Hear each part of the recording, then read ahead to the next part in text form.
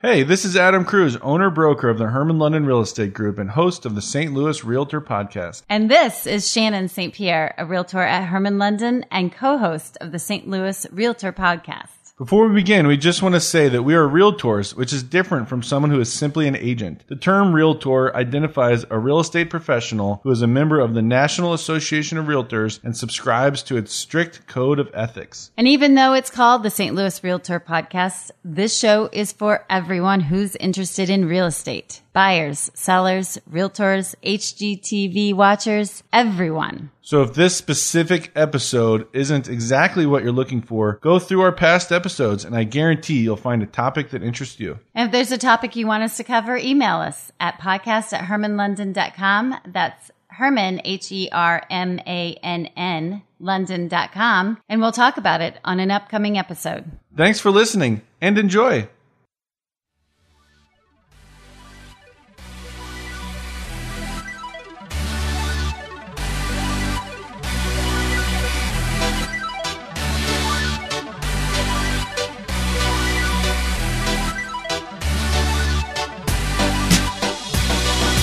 Live from the rooftop of the Herman London Real Estate Group in beautiful downtown Maplewood, it's the St. Louis Realtor Podcast with Adam Cruz and Shannon St. Pierre. Welcome everybody to the St. Louis Realtor Podcast live from the Herman London Real Estate Group. I'm your host, broker owner of Herman London, Adam Cruz, here with my fabulous co-host, realtor Shannon St. Pierre. Hello. Realtor, rehabber. You do a little bit of it all, don't you?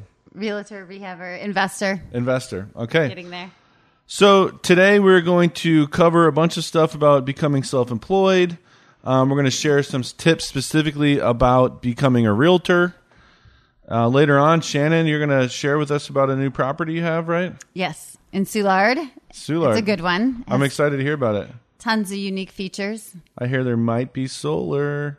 Yes. Okay. Right. Cool. All right. And then I wanted to just quickly mention the banner behind us. Thanks to my friend Mike Brennan, I got this idea from him to have our, every year our company has a theme kind of that we're trying to just keep in mind for the whole year. And this year's theme is someday is today. And the idea is that people often think of things and they say, someday I want to do that. You have your bucket list or whatever. Someday I want to firewalk is one of mine. Someday I want to go to Italy or whatever. And we're trying to say someday is today. So when are you firewalking? I'm working on it. I'm going to bring it up, I think, in every podcast. I hope you do. Someday I'm going to firewalk. And so one of the things that applies, to our kind of our concept of someday is today here is today's topic, which is all about, deciding to become self-employed. Right? Right. So I think it's really interesting. How many people do friends, family, acquaintances say, oh, I've always thought about being a real estate agent. I've wanted to go get my license. I've thought about it. Yeah, a lot. I hear it all the time. All the time. Or whatever it is. I want to go, I want to start a company that rescues dogs or, you hear all sorts of different stuff that people want to do. Yeah. Well, and more and more people are becoming self-employed. Yeah. And someday is today. But first, Shannon, we had this kind of situation last night. We love to talk about things that happen to us as realtors and things that we come across. And so I wanted to briefly mention, escalation clauses. Right. So tell me quickly, what is an escalation clause? So the escalation clause is when there's competing offers and the realtors, they write in the offer that their clients are willing to pay $500 or $1,000 over the other highest offer up to X amount. Right. And over the years, we've seen different buyers agents do their own version of the escalation clause differently, right? Right. Some of them just write a sentence in the special agreements. Some of them want to see a copy of the other agent's offer, yes. The other buyer's offer. Some listing agents say they won't take an escalation clause because we have too many already. It's just been really interesting to see how different agents handle it over the years. But your situation last night that made us want to talk about this today is what happens when both escalation clauses are escalating essentially to the exact same price. Right. So I called you, and that's exactly what had happened. Is the escalation clauses were to the dollar, pretty much exactly the same. And then we usually default then and look at the financing, right? So another who terms, has, whatever. Yeah, the financing terms of the offers. Who has stronger buying power? Is one conventional, is one FHA, say, or and then in this case they were pretty equal again. Wow. So everything was pretty equal. It was literally two offers, and they were exactly the same. Now one had a lot shorter closing time frame, so then that's the next thing that we kind of look at is when are they willing to close. But that wasn't as important. What I think is interesting is they were to the T the same. So what do you do? So just to take a step back, you have a listing, multiple people write offers on it. As agents, generally when we have multiple offers, we'll tell all the buyer's agents, hey, we have multiple offers, submit your highest and best offer by X time, essentially taking away the buyer's total negotiating abilities. And now they went from negotiating to begging, essentially, right? And so they both submitted their highest and best offer, both included this escalation clause and similar terms. And in your case, both included a letter, right? Because the popular thing now to do is for the buyers to write a letter directly to the seller saying, we're going to love this house. We love this neighborhood, right? We want to raise our family here, all this kind of stuff in these letters.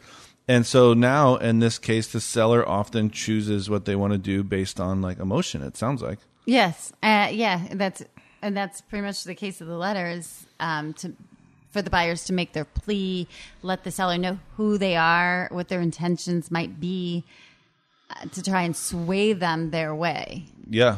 Okay.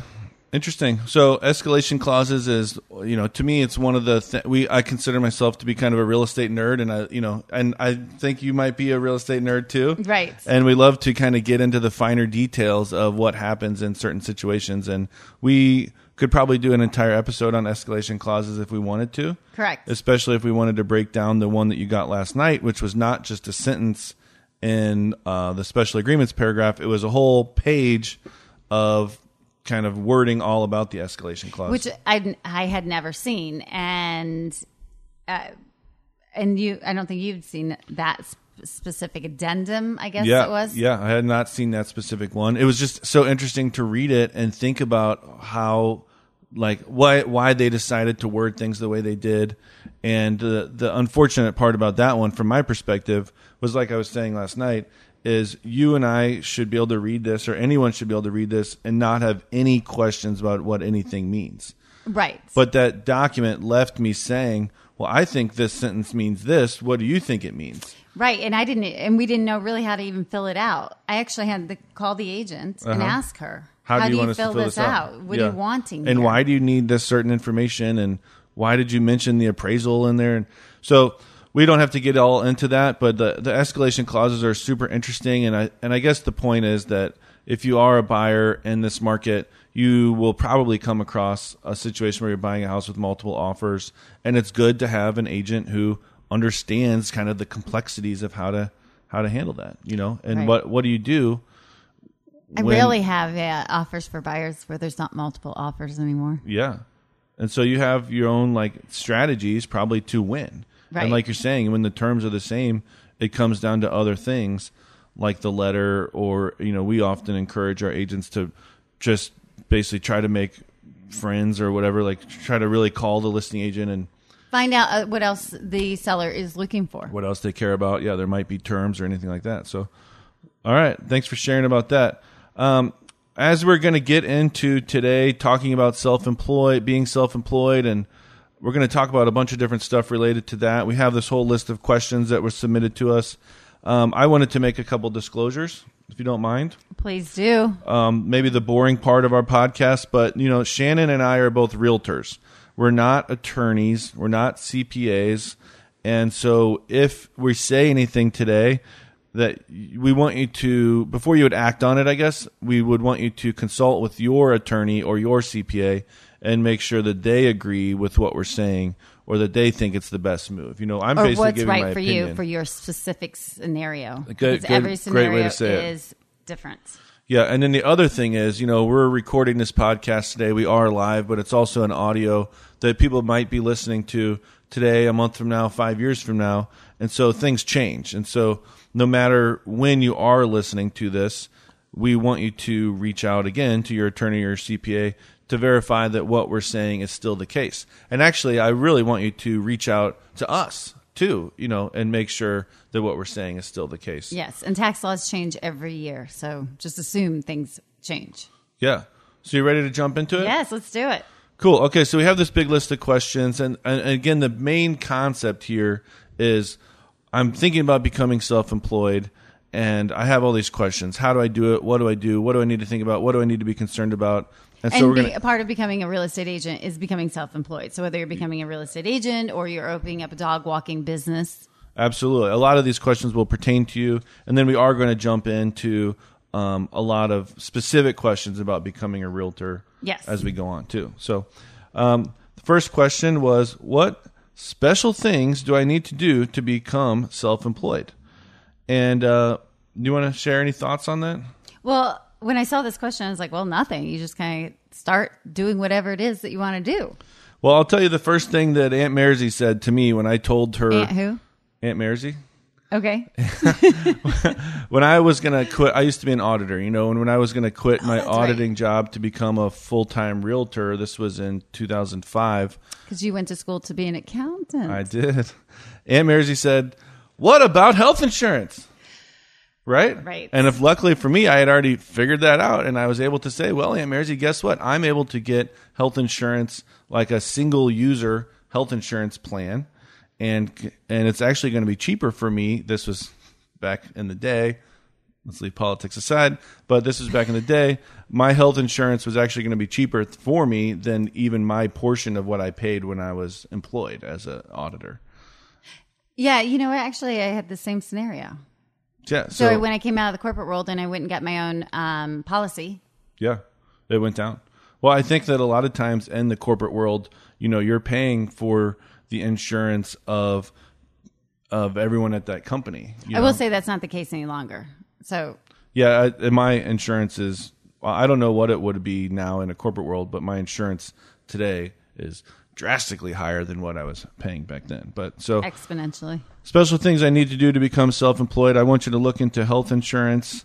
As we already said, I want you to talk to an attorney and a CPA and kind of see how they want you to structure sort of your business entity. And I think a CPA is a great place to start if you're thinking about becoming self-employed. I think a CPA can really get you set up. Yeah. You might need the attorney possibly for an LLC or for some other things, but usually CPAs can really get you on the right track. Yeah. I think it's interesting that they all have their own perspective. So the accountant, the CPA, will be giving you information from his perspective or their perspective about, tax purposes and whatever. And for example, we'll talk about this a little bit, how if you start an LLC, you're still technically what they call a sole proprietor. If you're the only one who owns this LLC, then you're still technically a sole proprietor because an LLC is what they call a flow-through entity. So your LLC doesn't actually have its own tax return. Shannon St. Pierre still just does her own tax return. And so from the accountant's perspective, he doesn't care about the LLC. Right. But now, it depends on how you set up the LLC. So I don't want to just willy-nilly say, go, set up the LLC. When you're setting up the LLC, you have to determine if you're going to be a sole proprietor. An LLC taxed as an S corp or a C corp. I think you can do. So there are some choices, and there are some tax. There are choices and tax consequences. Talk to your CPA again. Most likely, if you're just starting your own small business, I think that you're going to just be taxed as a sole proprietor. You're probably going to take the S corp election a couple of years down the road once your income, your company's revenue is a lot higher than getting started. But so the CPA will say, who cares if you're an LLC or not, because it's going to be taxed the same. But the attorney might say you should be an LLC for liability protection. Right. LLC stands for limited liability. Okay, so we want to talk to health insurance. We want to talk to our CPA. We want to talk to our attorney. We probably want to talk to an insurance person in general about getting business-related insurance, maybe errors and omissions, maybe general liability. there's a lot of different types of insurances that are available. And any insurance agent would love to tell you all about it, I'm sure. Absolutely, yeah. You all know one. Call your insurance agent. So, and then they say, what's the very first step to in becoming self-employed? It's like a loaded question. It's like, well, should you figure out what kind of company you want to do? Should like the first step, I think, would be to like have some sort of a goal on what you want to do. Yes. You know, you can start an LLC today very easily, and you can order business cards that say president on them, right? Correct. But the company has to have some sort of a name and a mission or a vision or, you know, some sort of a goal. And so I think the first steps to becoming self-employed would probably be to figure out exactly what you want to do. Hopefully, a lot of people, I think, make that decision and it's money motivated, but hopefully you're also going to include things in there about what you're interested in or passionate about, you know, that kind of thing. What is my business classified as to the government? And I think we've sort of answered that already, where if you're an LLC, a single owner LLC, then you're basically classified as a sole proprietor to the government. If your business grows, then you may end up becoming S Corp, and if it grows a lot more, you might end up becoming C Corp. I hear a lot of people are not, like kind of single owner or smaller companies, probably with revenue under $10 million or something like that, are not doing C Corp so much anymore because... No, I think the C Corp really is corporation. Like, yeah. Mega but you can, large I can start a C Corp today, right? But there's no kind of the purpose. I think there's the point no is there's no benefit purpose in tax. doing it until I'm huge. And I have a board of directors and I have maybe even stockholders and all this kind of stuff. Yes. And you have to follow all those. So even if you're an S Corp, you have to have meetings on file every year. Yeah. Like the meeting minutes for the S Corp. Yeah. So there's still rules that apply. But it's like, welcome to self-employment because you're going to get different answers from whoever you talk to. Pretty much. Right. And your different attorneys will give you different answers. Some attorneys will tell you that you should file your LLC in Nevada because they have a history of not piercing the corporate veil. Some will say Delaware. You notice a lot of companies are Delaware's another one. Out of Delaware That's because of the pro-business, pro-business, tax savings, whatever.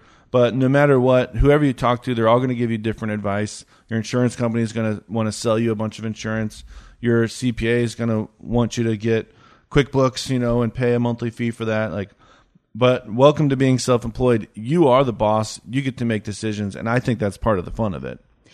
Right. And I think it doesn't have to be super complicated. I think it's just a matter of, just documenting initially. I mean, if you want to just start a business, just start documenting, your expenses. Yeah. And then I see the next question is, do I need a separate checking account? Just open up a second checking account. Doesn't necessarily have to be in the business name. Just open up a second checking account. Yeah. Maybe get a different credit card and put all business expenses on the credit card, do all payments to that separate checking account. So we have another one. How is a W-2 employee different from an independent contractor? A W-2 employee is an employee somewhere, and my example is always like, let's say you work somewhere and you're paid, they hire you on as you're going to be paid $10 an hour. Yes. Right? Most likely what you find on your paycheck, and these are just rough numbers, is that you're actually like taking home closer to something like $8 an hour, right? Because after taxes and all that kind of stuff. So they withhold the taxes and pay the taxes for you. They withhold the taxes and pay the taxes for you. But your company is actually paying out closer to $12 an hour. So there's somewhere around that $4 per every hour that you work that's being paid in taxes. And so I guess the main difference is W-2 employee, the employer is paying your taxes for you. From an independent contractor, you need to track your expenses and pay your own taxes, right? So like as an independent contractor, as a realtor, if I owe one of our realtors $1,000, for example, I give them $1,000. We don't take taxes out and then give them $800. We give them $1,000, and then it's on the realtor with, we give help and guidance and all this kind of stuff, but it's on the realtor to then deduct their expenses and then pay taxes on the, the remaining income essentially. And then before we talk about the banking thing, the next one was, do I need an employer identification number, EIN, and do I need to set up an LLC? Most likely you will get an EIN number, which you get by going to irs.gov. So you're going to go to, in Missouri, you're going to go to sos.mo.gov first to file for your LLC if you don't have an attorney do it, or that's what your attorney is going to do. You go to sos.mo.gov and you file, you get your LLC. And so then you get your articles of incorporation and all that kind of stuff. And then you're going to go to irs.gov and you're going to file for an EIN number, which is what you're going to need to open a bank account. Right. If So you it's want an to open a employer business, identification number. But an EIN is just like a social security number for the business. Yeah, exactly. Is essentially what it is. So the next question, do I need a separate checking account? Do I need a special type of checking account? How do I avoid checking account fees? Does it matter if the checking account is online or only a part of a credit union? So I would say, again, if you're just an LLC or you're a flow-through entity, do you need a separate checking account? No, not necessarily, but I would encourage you to get one. I personally would encourage you strongly to get a separate checking account and a separate credit card so that you can easily keep track of your expenses through the credit card, and then through the checking account, you can just keep track of your income and all that stuff. And it's better to not have it kind of merged. And there's another word that I'll think of later where you're commingling. Yeah. You don't really want to commingle like, hey, I had to buy my daughter some new soccer cleats, and hey, I had to pay like my printer bill for the, for my business in the same account. It just makes it really hard to track. And so it's generally free to open a checking account somewhere at some bank or credit union. A credit union, so they are. You might as well have it, and it'll just make your kind of accounting and tracking a lot easier. In regards to the checking account, for the bank, if you want the checking account in the business name, then you do actually have to have the business papers to go along with that. Mm-hmm. So if you don't have the LLC set up or anything of the sort, then you can't have a checking account in a business name that you're just using. Yeah. You'll need an LLC and you'll need the EIN number. Yes. If you do it yourself, that's roughly, I think roughly $100, maybe even less. It's been a little while since I set one up. It's not a ton of money. In the state of Missouri. It's different in Illinois. In the state of Missouri. There you go. Mm-hmm. And if you pay your attorney to do it, it'll cost obviously some amount greater than that, depending on what they charge. I think it was like $450 or something. I don't know. Yeah, and so they're basically, you're paying them depending on what you're doing and what kind of LLC you're setting up. Yeah, and I guess if they're going to get into like an operating agreement, I think LLC people that just own their own company by themselves probably don't even have an operating agreement. Right. But if you start taking on a partner or anything like that, then you should, in my opinion, get an operating agreement that outlines, that's kind of like a prenup. What happens if I die? What happens if you die? What happens if I hate you? What happens if you hate me? Right. What happens if and the bank asks for that too. So we have a checking account in a business name. They want a copy of your operating agreement, which I think that you can say like, I don't have one, or like, here it is. It's a one-page thing. Yeah, I think they give you a form or something. Something like that. Yeah, I don't remember. It's more like if you're going to have a partner, or like in my case, I've gone into business with a few different people buying a property with them. Yeah. And so we put the property in the LLC name, and then we have an operating agreement again. So what if I want to sell and you don't want to sell? And it kind of outlines. And who comes up with the operating agreement? We used an attorney to do it. Okay. And so then do you just use the same one? Now do you just copy and paste? It depends. So what we did at the very beginning was, a guy and I, Matt and I, were going to buy a building, and so we needed an operating agreement. And so basically the attorney asked us a ton of questions. And then we had a ton of questions and ideas on how we wanted to handle things. And so then they kind of took all of our answers to all the questions they asked and all of our comments or whatever, and put that into a workable operating agreement. Okay. And so then I have used essentially that same operating agreement over again with other people that I bought properties with, where it's a really similar situation. Me personally, I like to pay the attorney to, just like, hey, I'm going to reuse the same operating agreement, but it's a slightly different deal. I just like to pay them to refresh it or just make sure it's done right, because it's such a big deal. So is it expensive? The first time we had it made, I think it was expensive. I don't remember exactly how much it was. Let me guess $1,000, something Okay. like that. It'll totally depend on the attorney that you use. I'm sure you can get a free one online and whatever. But then every time we update it for a new one, it's only about an hour or so of their time. Okay. And so it's whatever their hourly charge is. Okay. But like that's the kind of thing that people love to skip that. And they go, I don't want to pay that $300, whatever. I don't have to pay it. I don't want to pay it. Right. But then I think that's the kind of thing that when you need it, you're so happy that you have it, and you're so happy that you paid that money to do it. And so for something like an operating agreement, that $300 should be just automatically calculated in the cost of, taking on this property, right? Yeah. So like you do insurance, the mortgage payments, Yeah. taxes. Totally. So $300 should be just kind of included in there. Just considered in there. Yeah, exactly. Doesn't matter if the checking account is online only or a part of a credit union. I don't That's think so. personal preference? Yeah, I mean, I kind of like going to the bank occasionally to get some You cash do? or whatever. Yes, I do. Aw, a little old fashioned? Isn't it a little out of Well, I don't understand. Maybe I'm a little old school. I don't get it. If you have one of these online banks and you need cash, what do? And you're going to say, you go to an ATM, Adam. Probably, right? That's what I you do. guess you go to an ATM. What? I Who guess you needs can. cash? Can you deposit cash to an ATM the same way? You just take a picture of the check.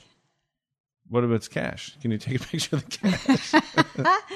Yeah, and then on the side note, can you keep taking that picture Yeah. of the same cash?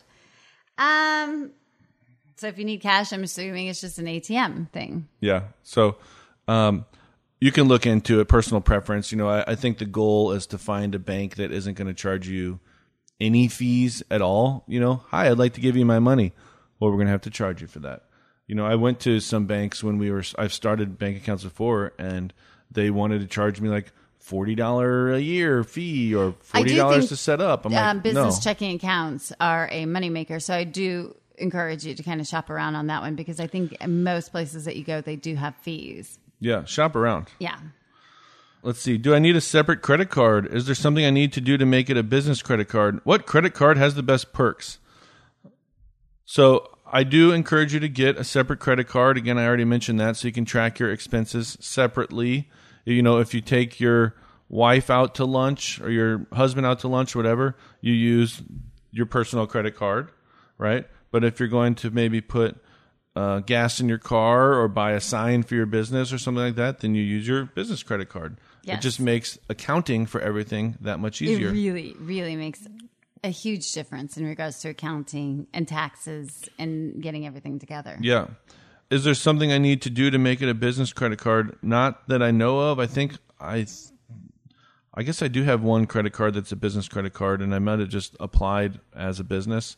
I don't think, my personal opinion is that it's not important whether it's a business credit card or not, especially if you're not trying to establish credit for your business. Well, yeah, I don't know that it will establish, but most credit card companies will allow you to do check that box, business credit card, business name, and there's nothing specific that you have to do, like it is opening up a checking account where you have to bring in the operating agreement or your LLC documents or anything of the sort. The credit card would be like, great, that's fine by me.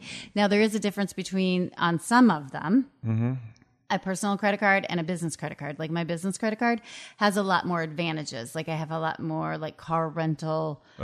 Discounts and stuff. Yeah, well, coverage. Okay. So I don't, the insurance that they always try to sell you at car rental places. Like my business credit card already offers that coverage, that insurance coverage, where my personal credit card does not. So renting a car should always go under the business credit card. Yeah.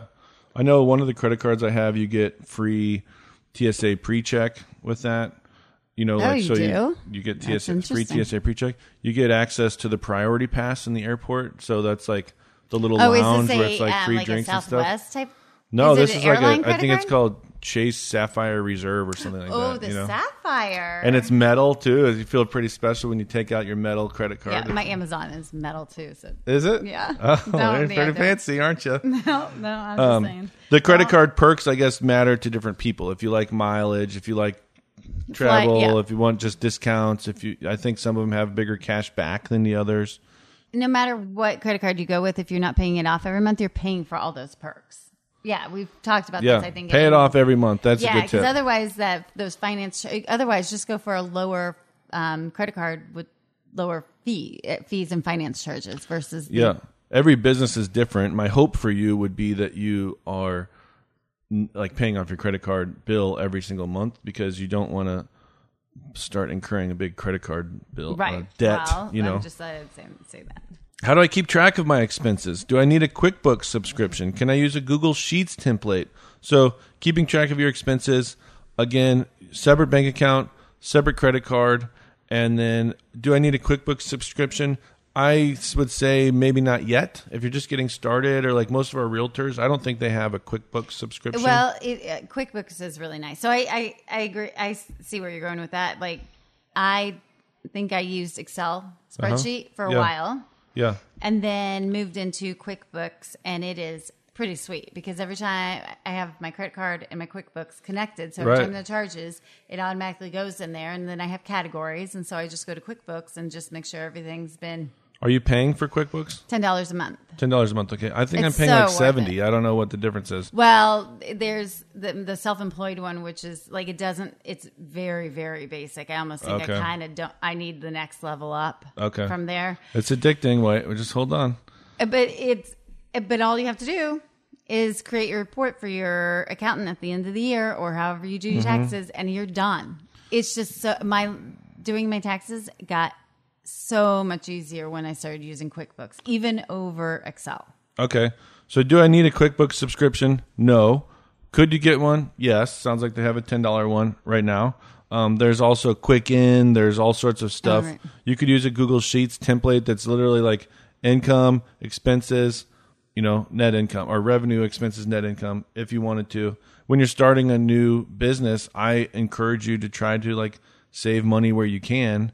And, I know when I started this company, I was definitely the one taking the trash out and any type of examples like that you hear.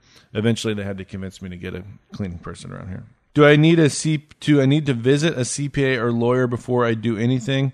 Do I need a CPA or lawyer on retainer? So I would say no. Should? Can we say yeah? Probably, yeah. I don't have a lawyer.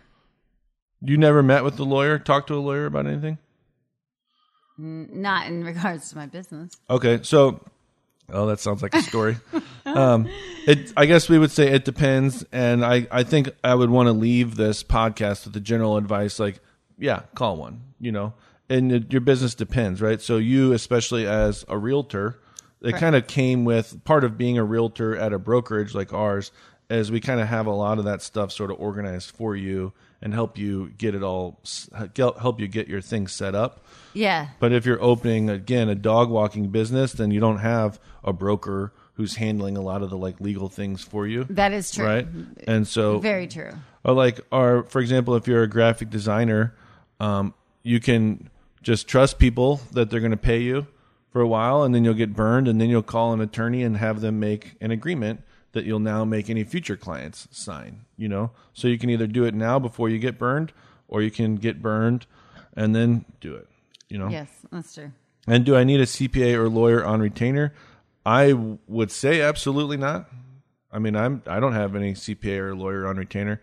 I like to kind of pay a la carte as I use it, Yeah, I can't say I put a retainer on the CPA, but I certainly have a CPA that I use. I actually have two. And so I will call them with questions, especially when Big Buck St. Pierre over here, 2 CPAs. Yeah, all right. Wow. Right. Just can't keep it all, track of it all, No, but they each have their specialty. Like I could use one, but it's interesting when you I'm sure you have experienced this, where one is really good at doing this, but the other one is one is just a tax genius. Like his whole goal in life is to be a tax attorney. He loves the tax laws. So, but trying to get him and keep him on track with the quarterly stuff is a little bit harder, and it's not his thing. It's not his niche. So I use one for the quarterly, and I use him for my yearly, and I go to him for tax advice, especially when it comes to properties and buying and selling and rehabbing and investing. Like the guy is just a genius when it comes to that. So that's a good point. Like all CPAs are not created equal. All attorneys are not created equal, right? Yes. At one point years ago, I had something. I was going to negotiate the lease for this office that we're sitting in. Oh. And I called like kind of our family friend attorney who had been fixing speeding tickets for me and stuff like that. Really? And he was like yes, I'm an attorney, but having me review your lease would be like having an eye doctor work on your foot, or he had some example like that, and so they all have kind of like specialties that they focus on. Right. And it makes sense to talk to one that specializes in whatever you're doing. Yeah, certainly. I mean, business law is significantly different than family law. Yeah. So go for the business guy. Do I have to pay quarterly taxes, and when should I start paying quarterly taxes? So I believe, yes, you do have to pay quarterly taxes, and I believe that it's based on your previous year's tax burden, and you're supposed to just pay a quarter of that every quarter. Yeah, when you get into a certain level, is that correct? That's a CPA question, I guess. I don't know for sure. Yeah, there's a point, a very specific point where you need to start paying quarterly, though. Yeah. And some people would say, don't pay quarterly, keep your money, earn interest on it or invest it or whatever, and then just pay yearly. And they're like, the IRS's penalty is so low that you could have done better with your money. I've heard that. I'm not advising that at all. I do pay quarterly because I would rather get a little bit of pain, or it's still a lot of pain. I'd rather write a smaller check 4 times a year than the one monster check at the end of the year. And you have to be very disciplined, be putting that money away all year long. But I think that this is where you really do have to have that CPA or Get the accountant CPA. on. It's because I think you have to pay quarterly. And if you don't, you're I think you do too. penalized every quarter, though. Yeah.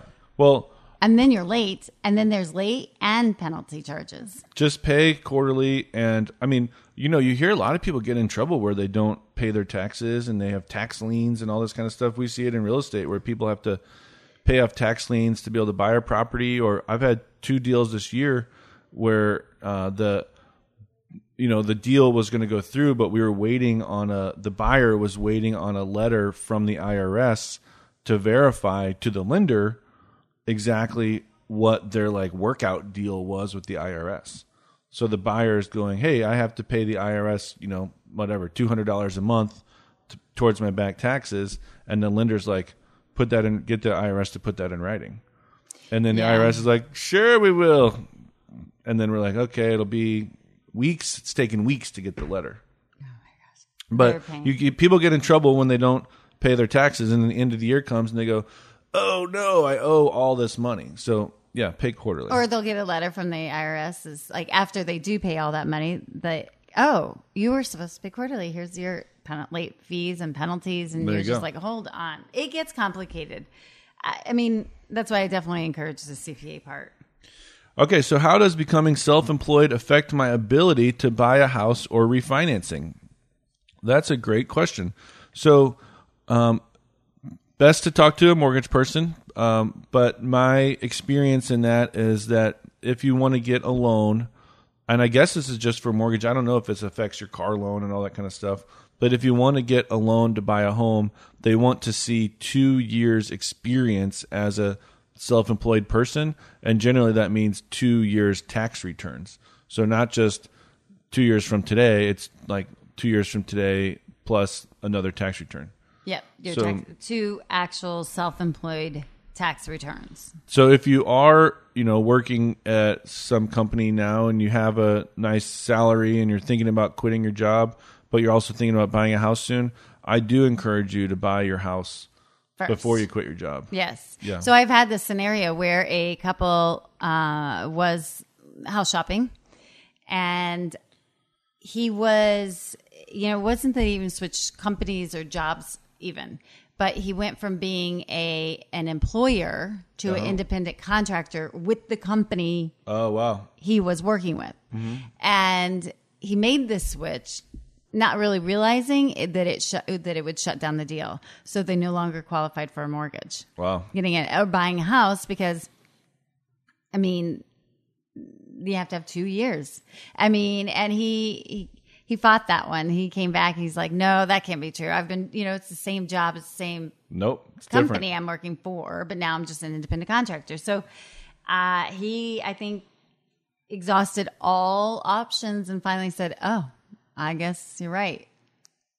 So it's good to talk to some sort of bank or mortgage person before you would quit your job if you intend to get some sort of major loan anytime in the near future. Or change your employment status. Change your employment status. Hopefully you're independently wealthy and you can just pay cash for the house. Absolutely. I mean, that happens all the time, though. That's what you probably would do. Yeah. And so let's get into some realtor specific stuff. So you want to become self-employed, you want to become a realtor, and you want to help people buy and sell homes or do property management or do commercial, whatever it is. One of the first things that you'll do is you'll take the classes that you need to take so that you're allowed to take the real estate test. Okay, so you can get discounts at these schools? Yeah, so you can take your classes in class. It all depends on how you learn, right? You can take your class in class or online. Career Education Systems, Real Estate Express, First Choice Real Estate School, just to name a few. I did Career Education Systems. You did? Yes. I Yes. also did Career Education Systems. They were awesome. That was an in-class one. I think they have online too. Yeah, they do. I think that's STLCE, or I forget exactly what it is, but you can Google Career Education Systems. I don't know how people do it online. It just depends on how people learn and what their lifestyle is, right? You might not be able to, like I did it where I did night school for my salesperson's class. Right. And then I did like during the day, I think it was 6 days for my broker's class. And it depends on your lifestyle and how you learn. Some people would prefer to be at home, drinking a beer, sitting on their sofa, taking the classes. It's just really hard for me to retain information that way. Mm-hmm. But I like everyone's the different. stories. Like I like the instructor. I liked that he relayed. He had so many stories that it was. It helped really kind of bring it all together. Yeah. And so if you do reach out to us, we can get you discounts at most of those real estate class schools or whatever that are available. We're kind of like an affiliate for some of them. But yeah, it's really funny when you're in the class because you're like, hey, I have a question about this. And they go, that's not on the test. Yep. We're not going to talk about we're that. Not, yeah. We're here we don't want to learn. confuse you, Mm-hmm. And which is really interesting because you go to take all these classes to pass this test, and then you walk out and you show up at a brokerage and now you're a real estate agent and you know nothing. Absolutely nothing. You don't even know how to do a showing. You don't. And so I say, like, you go to real estate class to learn everything you need to know to pass the test, and then you join our company, and we'll teach you everything you need to know to make Actually money be and an be agent. successful as a real estate agent. Yeah. Right. But also, I'm just going off topic now, but we had someone come into the office yesterday to interview me about our brokerage. Which I also think is really interesting when you become an agent. You do these classes kind of on your own type thing. Yeah. It's not you interviewing at brokerages. It's you interviewing the brokers. Absolutely. Yeah. You can basically work at any brokerage that you want. And Right. so you get to go around and kind of see how they all are, see which one's going to be the best fit for you. I love those meetings. Some people come in unprepared. And then if I can share, some people come in with a huge list of questions that they ask me, Right. which I love that because then they kind of get to, like you did, and then you get to get a feel of how I answer the questions and what we have and all that kind of stuff, Right. And like our company offers so much. We have so many different types of realtors that do their businesses in so many different ways. We offer so much to everybody, but it's hard if someone comes in and sits down and says, so tell me about, what do you offer an agent? It's like, do you have 5 hours because I can just talk, but I love it. I prefer it when you have specific questions about what's important Well, I to think, you. yeah, and then it helps lead you in providing the information. Otherwise, you are here all day long. But I think, to your point, when you have these questions, though, and you become a little bit more prepared, it's interesting how brokers will answer them. And there were some that were very polished and trying to almost gave sales presentations, like, because they want you to come on to their brokerage, right? Right. So they're like trying to sell you, where you were, I thought was so uniquely different, is just honest, right? Like it wasn't it wasn't snake oil. It wasn't like a promise of you'll be successful. It was just well, here I can help you, but you still have to show up and you still have to work. Yeah. And I mean, I think they were very real and honest answers, which is why I decided to come here. Well, the way that those meetings work is interesting because my personality is just, let's just sit down and talk, but I say, and I mean it, some companies focus on recruiting. We focus on retention, or I focus on retention. And so my goal is to help that the agents that we have be successful. And my time is spent on meeting with our agents and helping them be successful, not on just how can we get more realtors to work here. But they all say that, and they are like, oh, They do?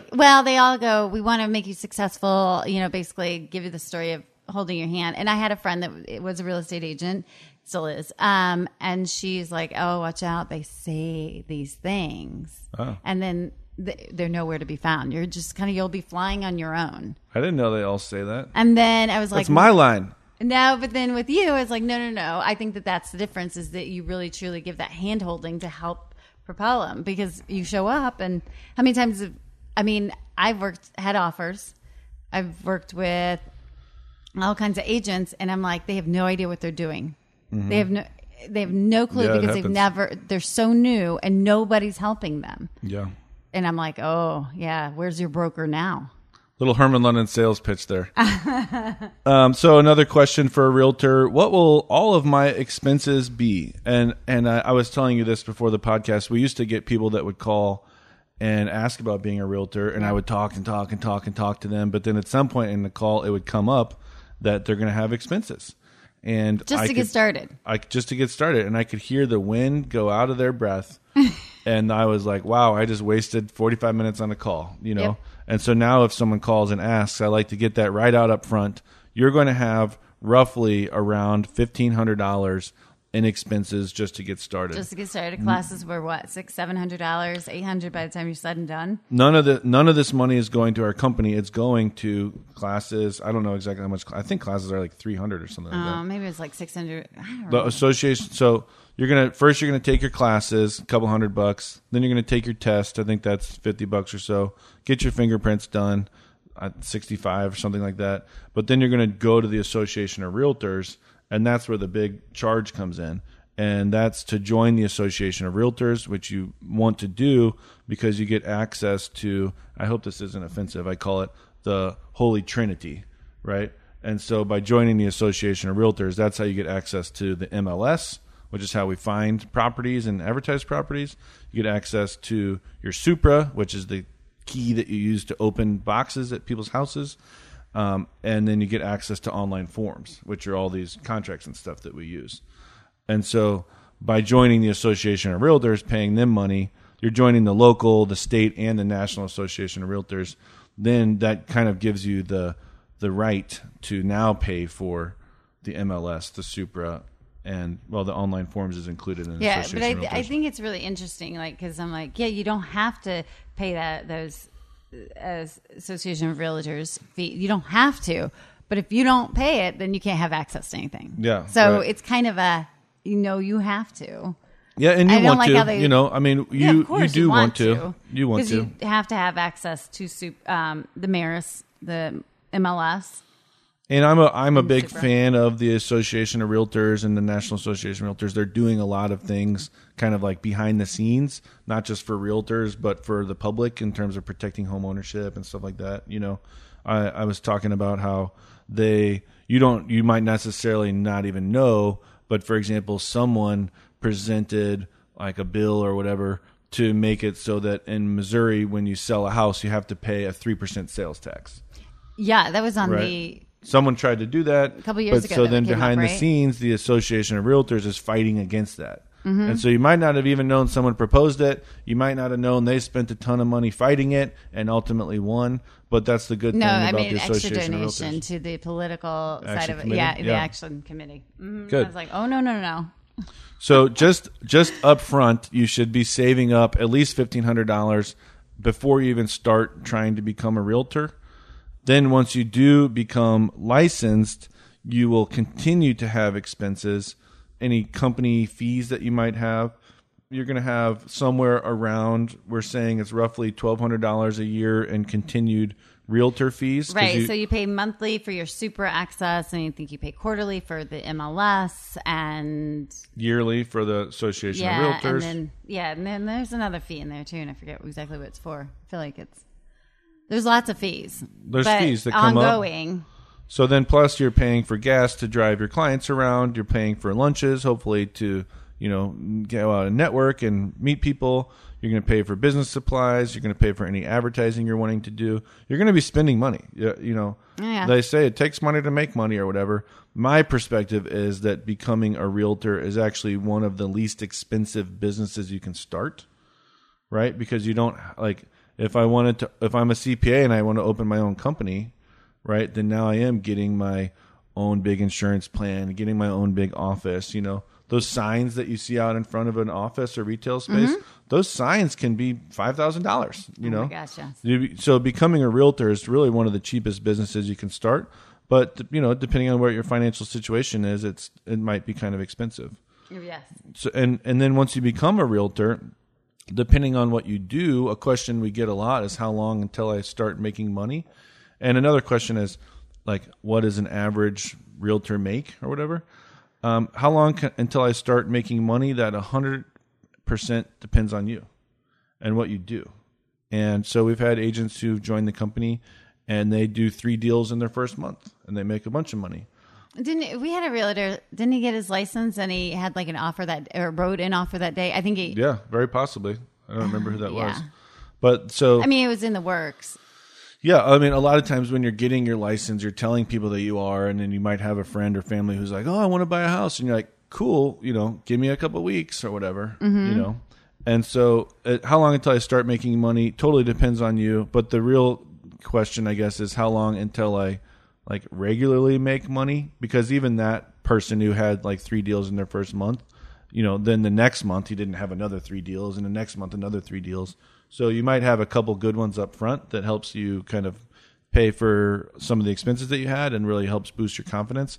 But I think that it takes, it can take a year or 2 years or 3 years. I think when you ask agents, and we have at those 30, under 30 or, and I would agree with this. I think that question came up and it was 3 years. Yeah. And I would say at year 3, it really turned. I would say for the first few years, it's really, you're just clawing, trying and. Totally. And it depends on what you do, right? So our company, for example, with our having a big property management department, with that comes a ton of leasing and stuff that we do. And so it's easy for us to take a newer agent and feed them a bunch of leasing leads. Yeah, so I will. Yeah, so I spent, and I think you could do it a whole lot faster. I went down. I did did that leasing kind of. Did it for renters and worked with those for a while. Then I worked with an investor and did that side for a long time. So I did just trying to get my feet wet and really learning the business and where I wanted to create the focus and where I wanted to go and how. Totally. So I probably spent more time getting my feet wet and trying to figure out my angle than maybe someone comes in and is like, no, I'm doing residential and here I go. Totally. Yeah, and we do encourage people to take at least a year of just doing a little bit of everything to kind of figure out what they like. Because you might come in and say, I want to be in commercial. I want to sell warehouses. Okay, but you might find out that you really like doing short sales or working with tenants or property management or whatever. And it's really interesting. I really encourage people to come in and talk. And I like to do sort of like a people reading of different personalities, but it's all based on my knowledge of the DISC test, the DISC personality assessment. And different personalities will be successful in different areas or niches or whatever of real estate. But I think that's the benefit of Herman Linden too, is that we have a really large residential, we have a great commercial side, we have leasing, we have a ton of investors.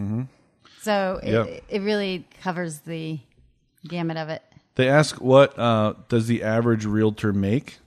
And I like to kind of give a snarky answer on that, and I say zero. The average realtor makes zero money because there's so many people that get their license and do nothing. Right. So what is the statistic? 90% people that get their license are not active a year later. Mm-hmm. What is that? It's super high. I don't know the statistic. Super high. But the deal is, as a self-employed person, independent contractor, you have to be self-motivated. And I found that people leave their job, they get their realtor's license, then they're at home and no one's making me be at work today. What's going on? I watched Oprah all day and no one yelled at me. Yeah. Right. And I went to the office at 9:30 and they didn't say, you're supposed to be here at 9 and whatever. And you have to be self-motivated. Nobody's going to make you do it. And a lot of people just don't have that kind of self-drive or whatever. Discipline. It's a true discipline. So would you encourage keeping a job while you're starting your real estate career? I do encourage people to keep a job while starting a real estate career, even if you have a ton of money. A lot of people save up a bunch of money and they say, for example, before I quit my job and became a full-time realtor, I saved up 6 months worth of expenses because I knew that it would take me a while to really start making money. But on a consistent basis. On a consistent basis. But what I don't think you should necessarily just wait until you have 6 months of income saved up. I think you should also wait to quit your job until you have kind of a pipeline of clients ready to go. Because what I find is if you quit your job today, I'm going to become a realtor. It takes a couple months, let's say, even be generous, it takes 2-3 months before you get your first client who's really ready to go, or first couple clients who's really ready to go. And then it takes another month or so, maybe to find them a property. And then another month or so before they close, right? Before you get your check. So now we're up to 6 months before I've gotten my first check, right? I think that's what they average. And so what happens is people, they have this kind of savings account, and then, month 2, they haven't made any money and they're spending money. So it goes boop, right? And then month 3, they haven't made any money, but they're spending money, goes boop.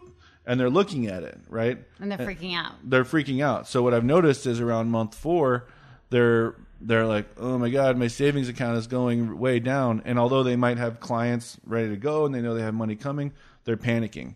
So then on month 5 or month 6, instead of focusing on getting more business and following up with people and doing whatever, they're kind of starting to look online for another job.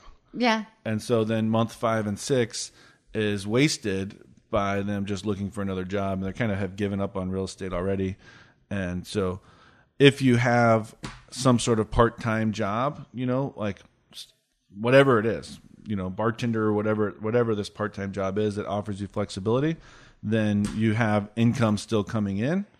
And so you won't have that kind of panic when you see your bank account that keeps going down. Plus, a lot of realtors who start off in the business, they're selling real estate to people that they know, friends and family, and a lot of those people that they know are from their past job. I ended up getting a lot of business from my old accounting job.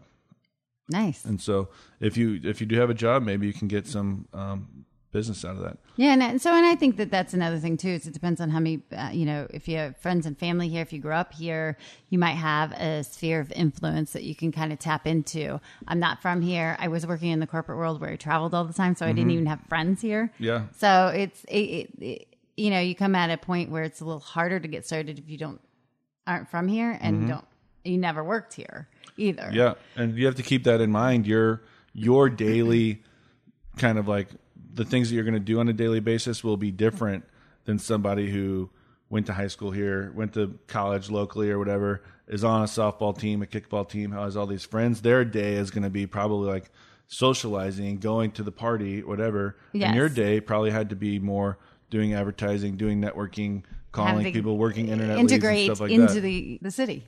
Integrate into finding those things to do now that I live here, full time here. And in either case, both of the different paths, those people have to take some time to let their sphere or whatever know that they're in the business, then build their sphere's trust by seeing that they're having some success and that they're doing it, because people don't generally want to work with a realtor for their very first deal. I mean, you don't want to work with a realtor that's never done a deal before generally.